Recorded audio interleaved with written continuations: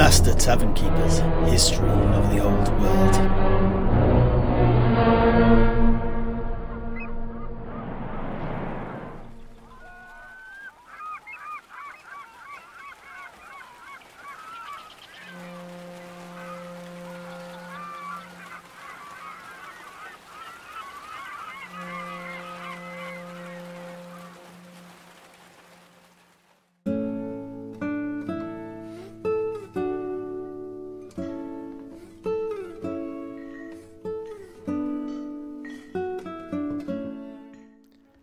And so, with the tale of Abdul ben Rashid fresh in our minds, it now seems appropriate to talk of the place of his birth, Bel-Aliad, the city of spices. Bel-Aliad was originally founded around 2,140 years before the start of the imperial calendar by exiles from Bagar. Following a serious slave trading quarrel that erupted into open war between two high-ranking families in the old city. The violence that ensued forced the Prince of Bagar to step in, and he expelled the survivors. These Bagar nomads wandered the desert for a decade before there arose a new leader who decided they needed to begin again, and eventually founded the city on the outskirts of the Malaluk Desert. This leader, whose name is alas lost to us, was the ancestor of the Prince of Bel-Aliad at the time of the war against Nagash, a man whose name we do actually know. His name was Suhedir al-Kazim, also known as the Keeper of Hidden Paths, and he will feature in the war, but more on that later, Back to the city though. Bel-Aliad, as a younger enclave, was not as large in size as the neighbouring older cities, being somewhere between, a small city and a large town. Oh, can I just stop you for a moment there, Septimus? I've just got a quick question for you. Out of interest, was this anywhere near the jungles of the Lizardmen? No. Actually, it was in completely the opposite direction, although still situated in the west of Nehekhara.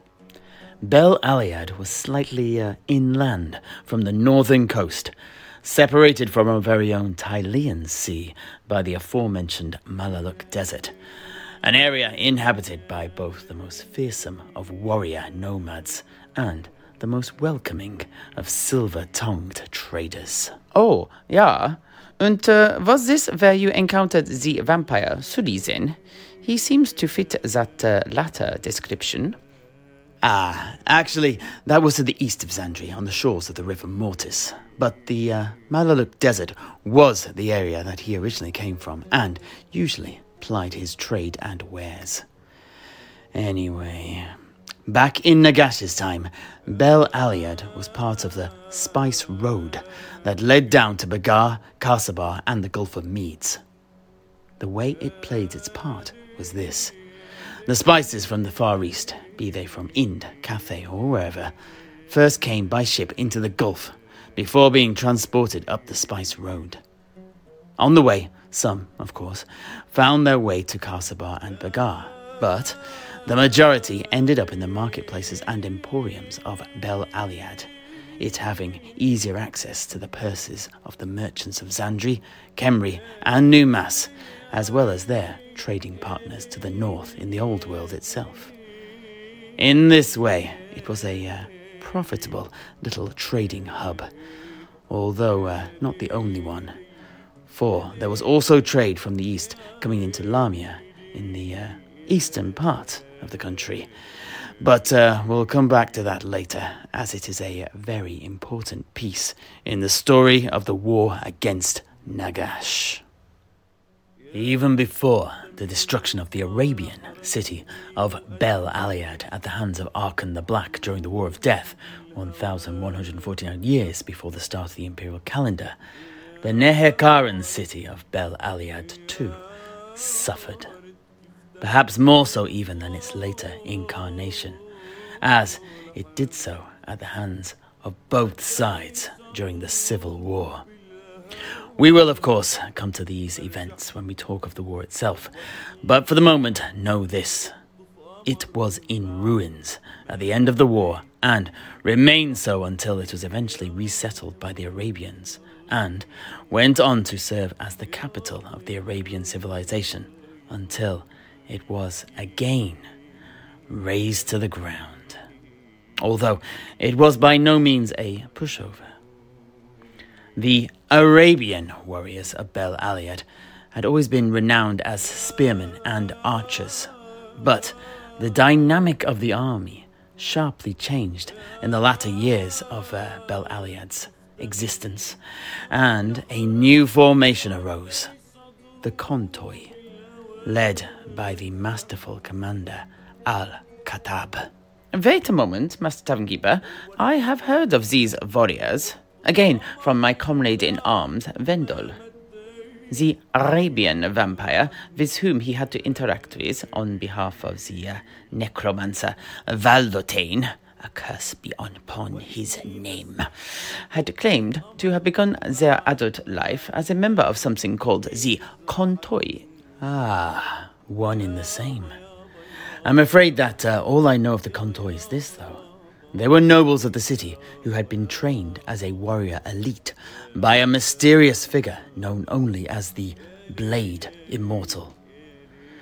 These warriors were unusual at the time, for they wore bronze and iron armor and a helmet over their robes, and rode upon desert horses. Oh, yeah, I have heard too of this Blade Immortal, although Vendel called him by another name. Wait a moment, what was it now? Vendel had to tell me a few times as I struggled to remember it. Wait a cock. You don't mean Aborash? Aborash? Oh, yeah, that was it. How did you know that, Master Tavern Keeper? Why, I myself mentioned Aborash to you yesterday, Heinrich. He was the Lamian protector of the throne of both Neferata and her brother. It was he that recruited both Wallach Harkon and his cousin, the pirate King Luther Harkon, as he would become, that your grandfather encountered off the Vampire Coast, into the Lamian City Guard. Oh, yeah. I completely missed that connection. Yeah. That means that after the destruction of Lamia, Aborash must have journeyed to Bel-Aliad, where he founded the Kontoi. How fascinating. What else did your friend Vendel tell you of Aborash and his Kontoi, Heinrich? Oh, yeah, well, Vendel said that he taught the nobles the way of the Tulva, a sword from Ind, and lance, and molded them into a powerful cavalry unit that devastated all who stood before them. Apparently, later in the history of the Kontoi, some of the best and brightest were elevated to become vampires in the cult of Mordig, some even becoming high priests. And this was in fact what happened to Vendel's associate. Ah, I see. And did this vampire lord, this associate of your comrade Vendel, not have a name? Perhaps it is someone we know. Oh, yeah, of course. Forgive my tardiness in not having mentioned it already. But it was no lord, Master Tavern Keeper. It was a lady. Lady Amina Hakim. Amina Hakim. Why do I know that name? I shall have to ponder on that.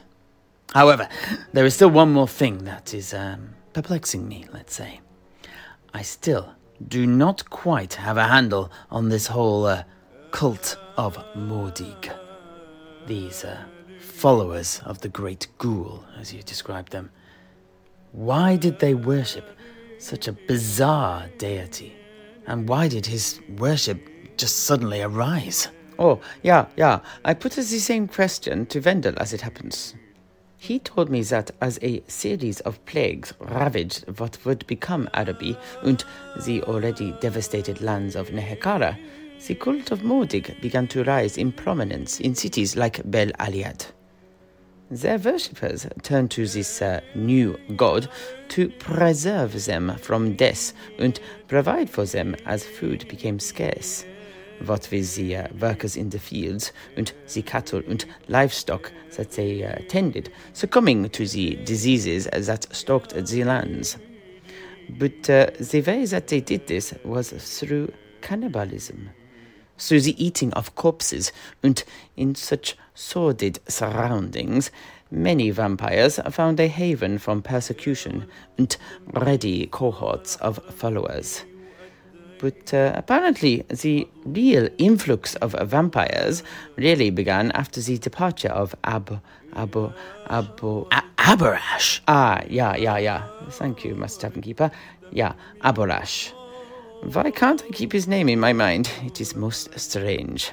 Ah well, sowieso, what happened was this. A few years before the destruction of Bel-Aliad, the city was attacked by an alliance of desert tribes, led by a powerful war leader called the Sand Snake.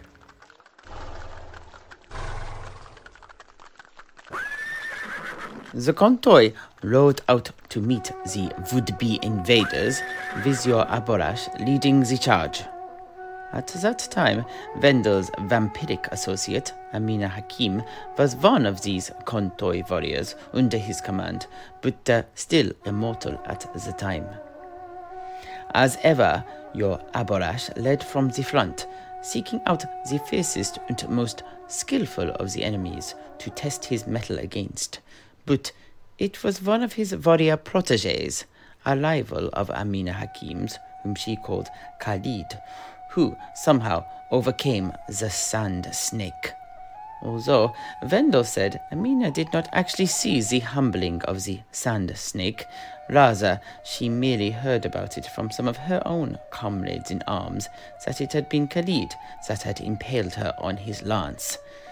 That said, from others she heard it was Abarash himself who pierced the enemy leader and saved his protégé's life. Who can say which is true? But whichever, in the aftermath, the remaining followers were routed. After the battle, Abarash suddenly left the city with some of his best warriors. The triumphant Khalid remained in the city, though. He had his eye on trying to take the throne of the Caliph, you see. He also kept the remains of the Sand Snake in an ornate sarcophagus as a prize, although all was not as it seemed, and Amina later learned that this Sand Snake was in fact a vampire, a warrior queen from the east. What? Surely not. Surely not Neferata, the last queen of Lamia. She would certainly fit that description. Oh, I do not know such things. Only what Vendel told me. What he did tell me was this, so. Khalid eventually freed the vampire, and both he and his sister subsequently received her dark kiss, and too became vampires. Apparently, this Khalid was already part of the cult of Mordig, and through him the Sand Snake too infiltrated the cult, where her charms, power, and savviness saw her quickly rise to lead it and take the epithets, the Queen of the Night and the Charnel Bride. With Abarash gone, leadership of the convoy lay with the most senior warrior, Al-Khattab, who, like Khalid, had ambitions to become the next Caliph of Bel-Aliad. Seeing both this Queen of the Night and Khalid as threats to his aims, he attempted to assassinate his rivals. He failed. In response to this, the ghouls of the cult were unleashed, and a bloody civil war began between the two factions. Amina Hakim, newly a vampire and high priest of the cult, found her loyalties split between the cult and the convoy and left the city in disgust. This was fortunate, as the two sides tore both each other and the city itself apart. Arkan the Black arrived at the head of a massive army of the undead. He attacked the city, and everyone still within its walls be they living or undead, were killed and joined his army. Although I do not know why he attacked in the first place. Ah, well, I think I can help you out there. After the resurrection of the Tomb Kings as an entire race from their deathly slumber, Arkan the Black found himself beset by the enemies he'd put into the ground in life, as both Nagash's vizier and his most loyal servant. Rather than be destroyed by the combined armies of the undead Nehakarans, he fled, fleeing into the lands of Araby, intent upon creating a new power base. And Bel-Aliad was to be it. The living and the undead in the city were simply in the way. Oh, yeah, I see. And so, tell me this then, Septimus. Is your Bel-Aliad now a thriving city, like Karsabar? Alas, no. Each attempt to take and rebuild the city has failed, with the last permanent settlement being destroyed by the Crusaders over a century ago. Bel-Aliad is now simply ruins that are slowly being swallowed up by the desert. Of course, there are rumours of ancient treasures and powerful artifacts hidden in the remains of the city, but the truth of it is this: only death awaits mortals who set foot in her confines. It is not a place for the living.